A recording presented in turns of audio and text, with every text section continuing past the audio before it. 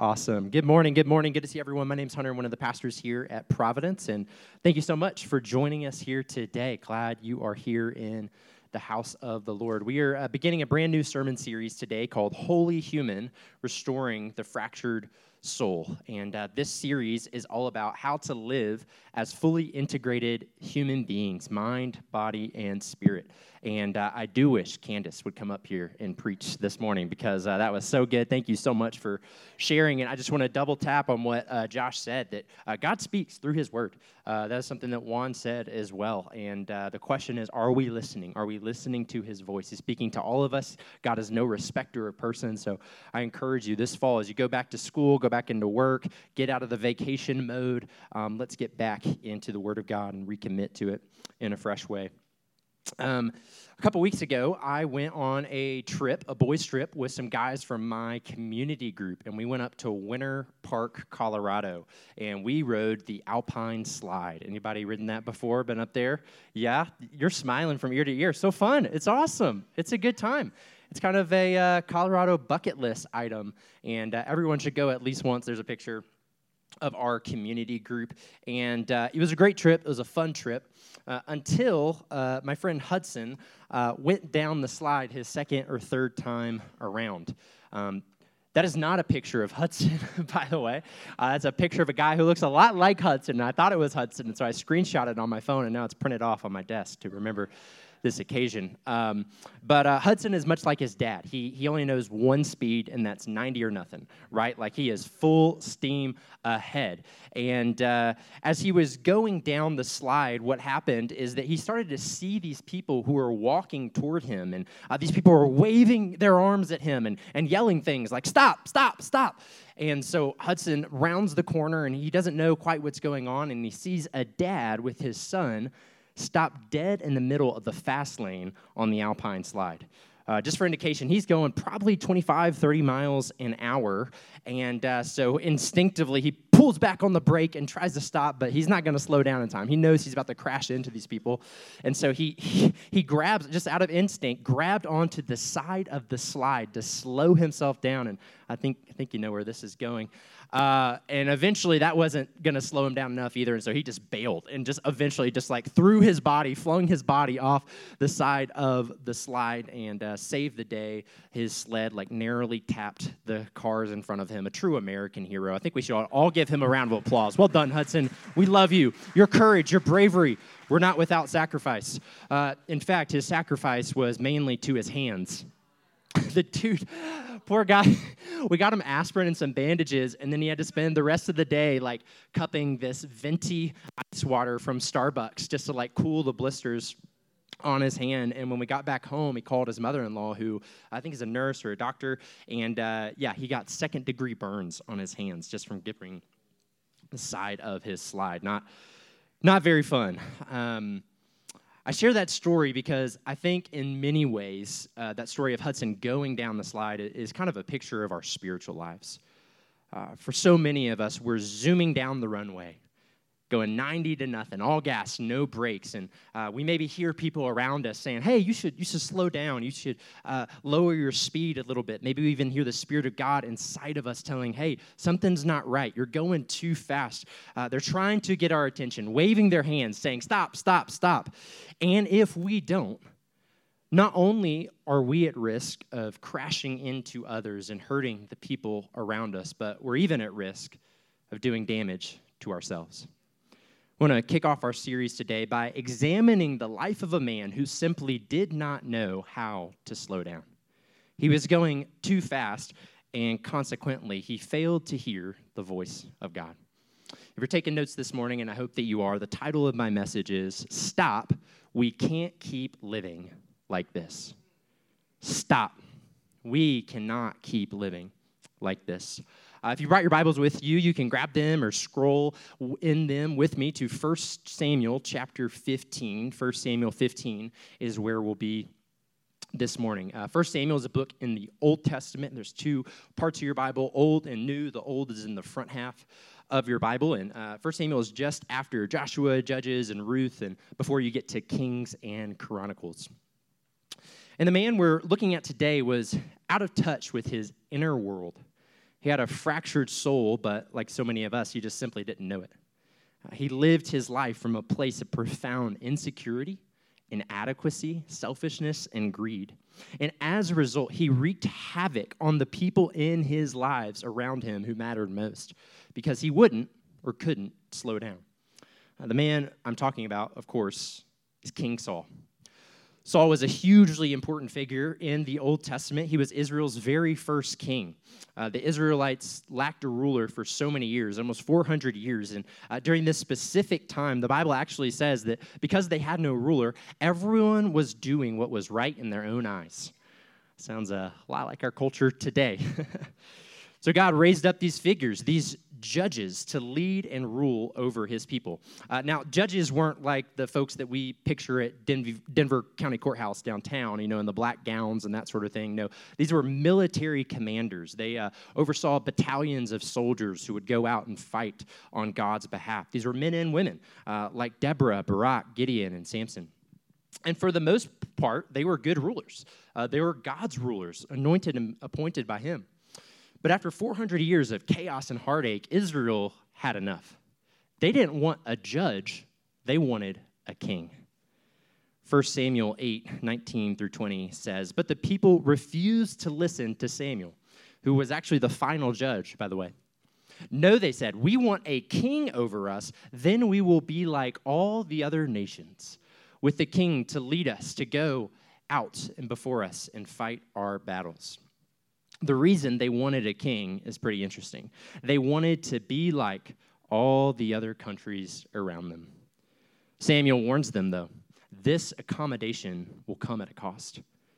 In fact, he calls their request for a king an evil thing, and it displeases Samuel greatly. But Yahweh tells Samuel, "Listen to all the people are saying to you. It is not you they have rejected, it is me they have rejected as their king." By asking for a human king, Israel, in effect, undermined the divine king, the cosmic king, Yahweh. Yet Yahweh, in his great mercy and kindness and goodness and wisdom, graciously gives the people exactly what they want.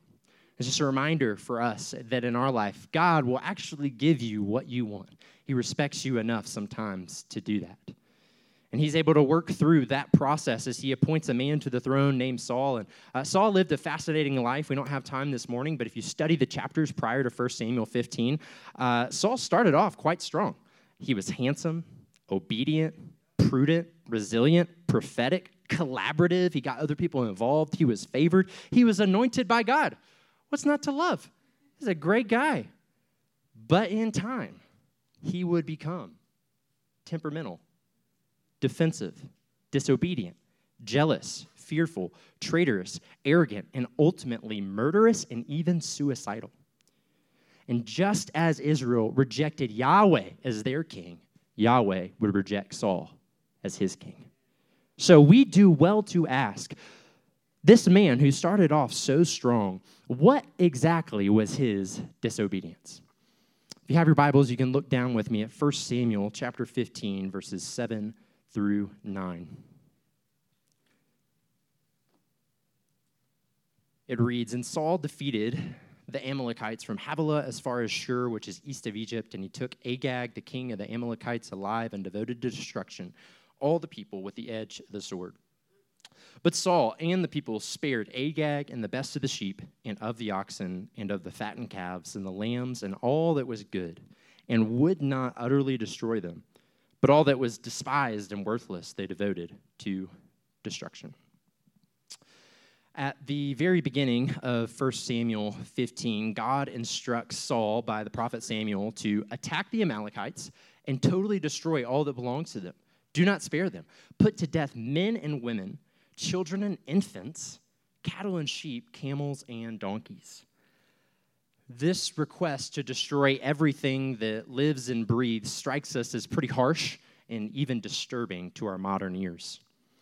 Doesn't a request like this make God capricious, vindictive, bloodthirsty, no different than all the other gods of the ancient Near East? In fact, requests like this one cause many believers to think that the God of the Old Testament is a very different God from the God of the New Testament. How could a God in Jesus who tells us to turn the other cheek be anything like this? Well, we don't have time this morning to get into issues of theodicy and genocide. It is worth knowing who the Amalekites were. In Exodus 17, just a few chapters after Israel passes the Red Sea on their journey out of Egypt to Mount Sinai, the Amalekites send a raid and they attack the children of Israel from behind. And this was an offense that God did not take lightly and one which he refused to forget. In fact, he says that I will completely blot out the name of Amalek from under heaven. And Saul, who knew well the story of the Amalekites, was the man who God called on to fulfill this promise. Not just to defeat them, but to destroy them, to totally wipe out any memory from them on the earth. This was to be done as an act of worship to God.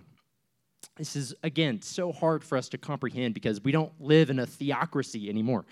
We live in a democratic republic that's governed by the Constitution, or so I'm told. I think we do that. And because we live in a very different culture, we are Americans who live under the rule and reign of King Jesus, and we are to be marked by radical love, peace, and compassion, amen? Holy bans and a holy war is not something that we mess with. But we have to understand that this holy ban was part of a much larger moral infrastructure that dominated the world at that time. And if we don't take time to understand the world of the Bible, we're actually in danger of imposing our world onto their world. And it doesn't get much more ethnocentric than that.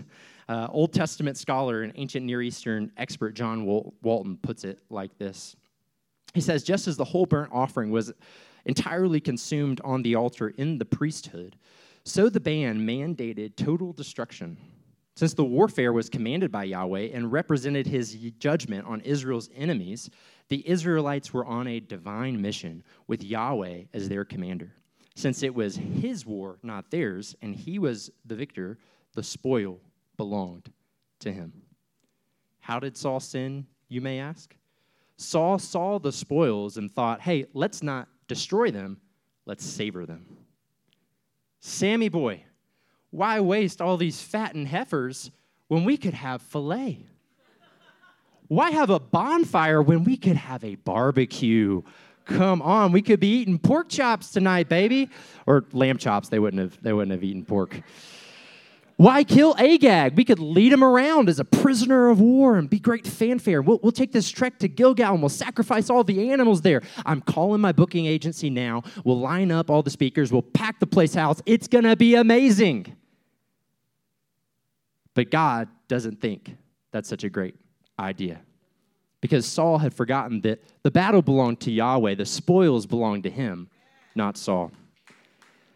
As a result, Yahweh was deeply displeased. Verse 10 reads, the word of the Lord came to Samuel.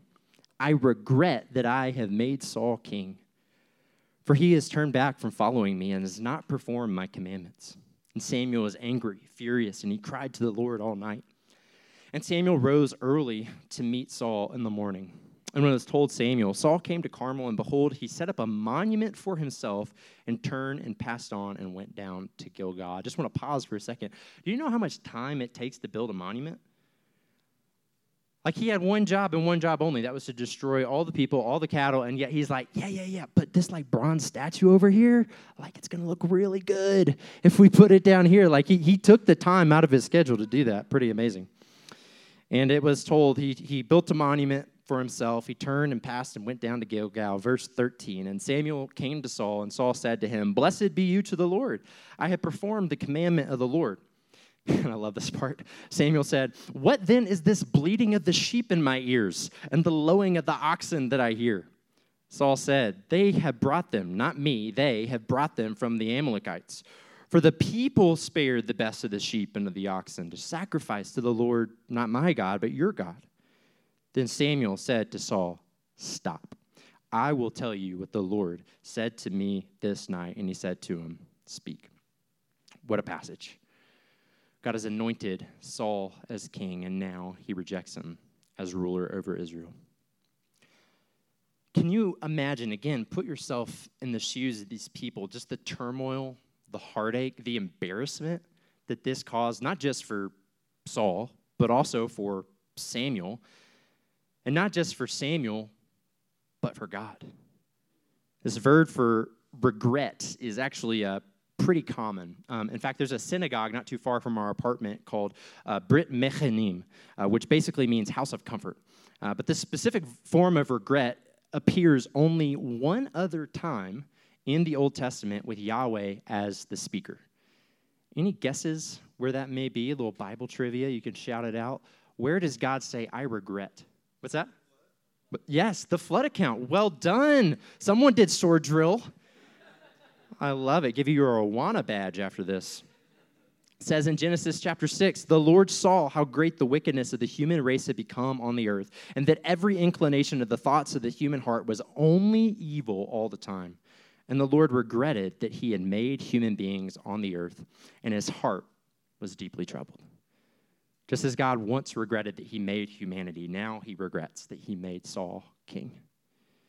In 1 Samuel 15, just as in Genesis 6, the profound emotionality of God is on full display.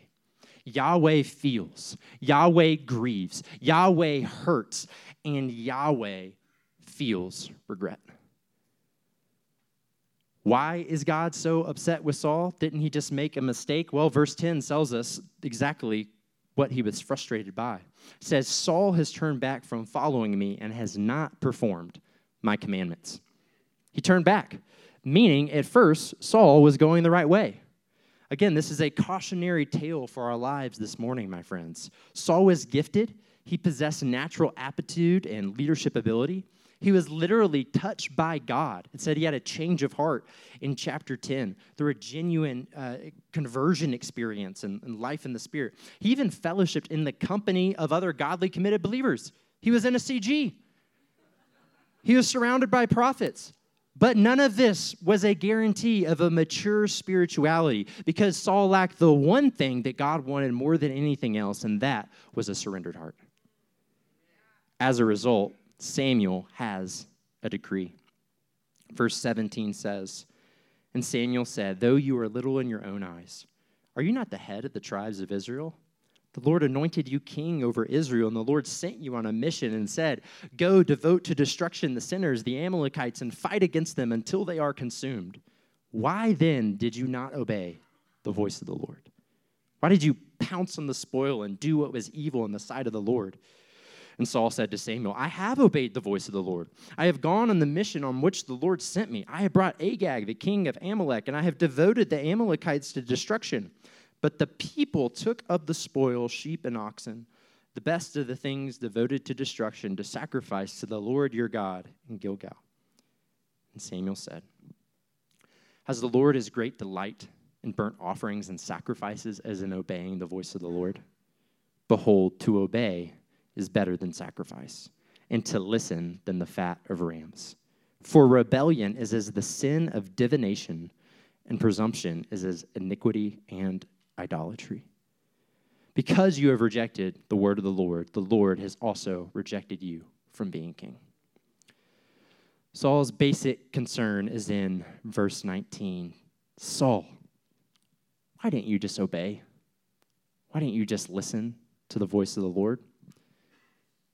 And because Saul couldn't or wouldn't listen, in time, he's self-deceived, self-justifying, building monuments to himself in his own honor, triangulating, deflecting, blaming, motivated more by fear of man than fear of God, simply because he wouldn't slow down and listen to God's voice. This is a haunting and humbling passage for us, my friends, because when we don't stop to hear the voice of God, we begin to presume that we know best. Amen.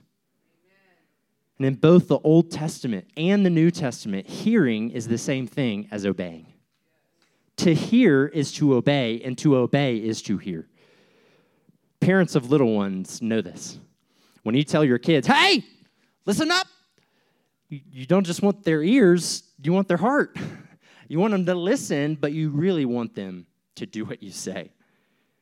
So thank God for Samuel, someone who could be the adult in the room, someone who actually loved Saul enough to confront him in his sin and call him to the carpet. We all need a Samuel in our life, because if we stop listening to God's voice, we will begin presuming that we know what's best. About 4 years ago, my wife, Kara, confronted me about what it was like to live on the other side of me. It wasn't funny at the time. I can laugh now, but sometime during our first year of marriage, Kara kindly informed me that living with me was like walking on eggshells. I was easily irritable, defensive, prone to anger, utterly unpredictable. 1 minute very loving and sweet, and the next defensive, get out of my face. And much like Saul, I think, this is not an excuse, but I think I felt small in my own eyes. And I wanted others around me to feel the same. After about 4 months of this, Kara was utterly exhausted, and much to her credit, she became my Samuel.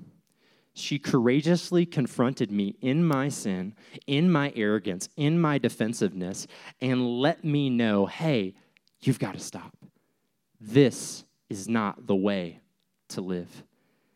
And December 2019 marked this beginning of exploring all things related to emotional and mental health. I began looking beneath the surface of my life and exploring my own perfectionism, my latent narcissism, my defensiveness, my sense of inadequacy, and more. This is when I was actually first exposed to the work of Steve Cuss and Pete Scazzaro, and they, along with many others, have been faithful mentors on this journey in our marriage and my own emotional development. And I am still very much a work in progress, but those who know me, like really know me from 4 years ago, know that I am a different man because she had the courage to confront me in my sin. What about you? Is there someone in your life who has permission to tell you what it's like to live on the other side of you? What about you? Is there someone in your life who you need to confront in their sin, in their presumption, in their arrogance? Because once we stop listening to God's voice, we are in danger of thinking that we actually know what's best for our life. And that is a scary place to be. Of course, if you're going to confront, speak the truth in love. But let me tell you this, a harsh diagnosis that is true is kinder than a vague diagnosis that does nothing to cure your experience. Speak the truth in love. And thank God that Saul had Samuel to confront him. And Samuel's diagnosis for Saul was fourfold. Number one, you did not obey. Number two, obedience is better than sacrifice. Number three, your sin is no different than witchcraft and idolatry. And since you have rejected Yahweh, Yahweh has rejected you. A brief word on each. Number one, you did not obey. We've been clear on this point so far, but it's worth noting that Saul, actually took time to go down to Gilgal. This was basically his power base. This is like the president going back to Washington, D.C. This is the place where his coronation service occurred, and this is where his supporters and his loyalists were. And he went down there to strengthen his own position, and he wanted to put on a religious spectacle for God. But God wanted wholehearted obedience, not a show of spiritual sacrifice. Consequently, obedience is better than sacrifice. In Psalm 51, David says, "You do not delight in sacrifice, or I would bring it. You do not take pleasure in burnt offerings. My sacrifice, God, is a broken spirit, a broken and contrite spirit you will not despise." Consequently, Saul's sin was no different than witchcraft and idolatry. Can we let that sink in? Being arrogant is the same as messing with a Ouija board. Wow. We live in a culture today where divination is not common practice, but trust me, the occult is alive and well in our city. And this is a bit of a pastoral soapbox, but if you'll indulge me for a second, I need to warn you, do not mess with the new age. Do not mess with crystals or voodoo dolls or fortune tellers or tarot cards or palm readers or horror movies or anything and everything that dabbles in the demonic. Because if we could rip back the spiritual curtain in this sanctuary this morning, there is a fight going on for your soul. Heaven and hell, life and death, angels and demons, and we are all becoming more or less a child of heaven or a child of hell, and we are in a full-on fight for our soul. But just as wicked as witchcraft and divination are, presumption and pride is every bit as demonic. Why? Because when I think I know best, I have put my power and authority in something other than God. I am looking to an object outside of God to run and control and lead my life. And that is a very scary place to be. We have effectively practiced witchcraft because we are looking outside of the only Lord, the only ruler, the only king, the only authority who should have the right to tell us how to live. Therefore, Samuel says, since you rejected Yahweh, Yahweh has rejected you. My friends, if we cannot stop, if we can't slow down to hear God's voice, we will be in danger of living like Saul, as if we know what's best and we actually have what it takes to lead our lives. God help us. I want to ask you this morning, do you have Saul's disease? Do you have the condition of presumption and arrogance? Verses 24 through 26 says, Saul said to Samuel, I have sinned, for I have transgressed the commandment of the Lord in your words, because I feared the people and obeyed their voice. Now therefore, please pardon my sin and return with me, that I may bow before the Lord. And Samuel said to Saul, I will not return with you, for you have rejected the word of the Lord, and the Lord has rejected you from being king over Israel.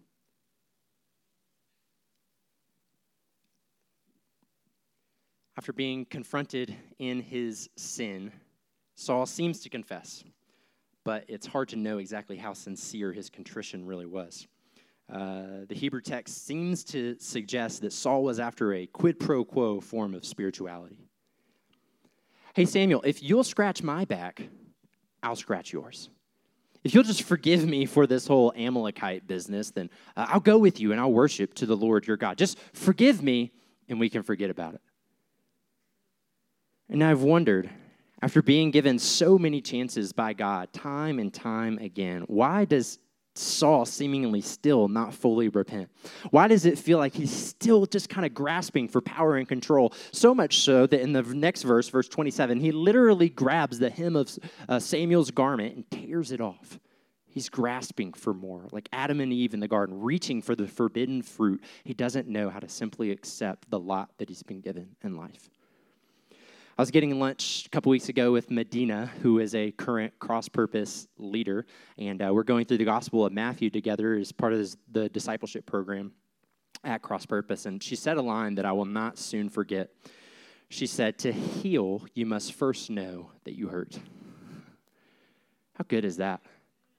To heal, you must first know that you hurt. Why wasn't Saul healed from his sickness of pride and presumption? I honestly think it's because Saul didn't think he was sick. He didn't think he had a problem. And I'm afraid that may be the same for some of us in the room this morning. In his book, Emotionally Healthy Spirituality, Pete Scazzero lists out 10 signs of emotional unhealth. And I don't own a stethoscope or a white coat or lab gloves, but I want to give you 10 signs today that could serve as a symptom checkup for your soul care and health. I don't know if y'all remember Jeff Foxworthy. This is the country stand-up comedian. He always told those jokes like, you might be a redneck if... You know what I'm talking about? Well, you might be emotionally unhealthy if, all right? So these won't be as funny as Jeff Foxworthy, but just buckle up. You might be emotionally unhealthy if you use God to run from God. Talking to the church people today. This is all of us, man, my goodness. Ignore anger, what Scazzero calls difficult emotions. anger, sadness, and fear. You die to the wrong things. You deny the impact of the past on the present. And in church, this sounds like, oh, praise God, glory, glory, hallelujah. I'm a new creation in Christ Jesus. It's like, yeah, Jesus may be in your heart, but grandpa's in your bones. You divide life into secular and sacred compartments. You're more busy doing for God instead of simply being with God. You spiritualize away conflict. You cover over brokenness, weakness, and failure. You live without limits, and you judge other people's spiritual journey. What a list.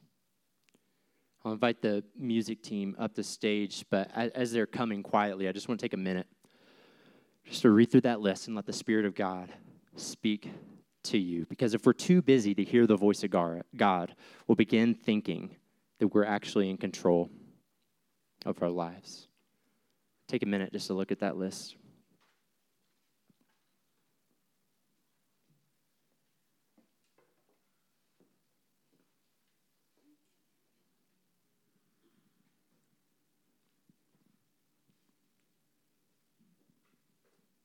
If even 2 or 3 of those symptoms seem to kind of register in your heart, can I ask you, please slow down. Please pay attention. Please don't ignore the warning lights on the dashboard of your soul. Over the next 8 weeks, we're going to dive deep into the waters of mental and emotional health. And we've got some really great guests coming. We have Steve Cuss coming on the 27th. Kelly Gray, licensed therapist and counselor here in the Denver area, is coming the weekend after Labor Day, September 10th. And we're going to explore some important topics. We're going to talk about becoming our authentic self, breaking the power of the past, letting go of power and control, embracing grief and loss. And I hope you'll join us. I hope you'll dive deep into the waters of emotional spirituality and health. I hope you'll buy the book. I hope you'll take the quiz. There's a QR code on the screen behind me. We have some free copies of both the book and the assessment on the welcome table in the lobby. But I want to pause and just challenge us this morning to take a deep breath and do the plunge. Let's dive deep into these waters together. And I won't pretend for a moment like this journey actually isn't really painful. Trust me, I know. This is like learning a whole new way to be human, and it can be really scary to do it. But I want to encourage you that you're not alone. You're in community. You have others who are going along this path and this journey together with you. And I just want to challenge you that you can either pay the price of pain now or the price of pain later. You can pay the price of doing your own personal work, going on an inner journey of healing, or you can pay the price of wreaking havoc and doing damage to others and yourself in the process later on down the road. Wisdom says, pick the first. Wherever you are on that list of symptoms, though, I have good news for you. I said earlier that I'm a doctor, but really I'm not. I'm a patient. There's only one great physician who can heal our souls. There is only one who can save us, who can restore us from our fractured state. Why? Because Jesus is the better Samuel and the perfect Saul. Unlike Samuel, he doesn't just confront us in our sin, he actually comforts us in our brokenness. And unlike Saul, he doesn't just show obedience by making a sacrifice, he actually became the sacrifice. He wasn't just willing to sacrifice animals. He was willing to become a burnt offering on the cross in our place so that there would be a forever monument, a forever memorial to the only God who can make right our relationship with him. If you are in Christ today, I want to let you know that you don't have to fear rejection. You have already been redeemed. The question is, though, are you being restored? If you are in Christ, you have been redeemed. And if you are in Christ, you can be restored, my friends. If you feel yourself going too fast, feel the voice of God telling you, hey, whoa, you need to stop. We can't keep living like this. Listen to that voice, because if we don't listen to the voice of God, we'll begin to think that we are in control. The prayer team can make their way down front, and if you want someone to pray with you this morning, they would be more than happy to do so. If you need to tell someone, hey, I'm not winning in this area. This is not going good for me right now. I'm moving too fast. I feel my life spinning out of control. These people would love, love, love to pray with you this morning. Zero shame, zero judgment. This is one of the safest places in the entire city of Denver to come and say, hey, I'm not okay. It's okay to say that here. Wherever you are on that journey, confessing your brokenness and pride may be the best thing that you could do today. But whether you're coming down front, whether you're sitting in your chair, I want all of us to reflect quietly on this question on the screen. How can I slow down to hear the voice of God? The music team can begin playing softly behind me. In just a few minutes, they'll invite us to stand and worship. It's spend time with God. Don't rush. We're not in a hurry. Let's hear from the voice of God. How can I slow down to hear the voice of God?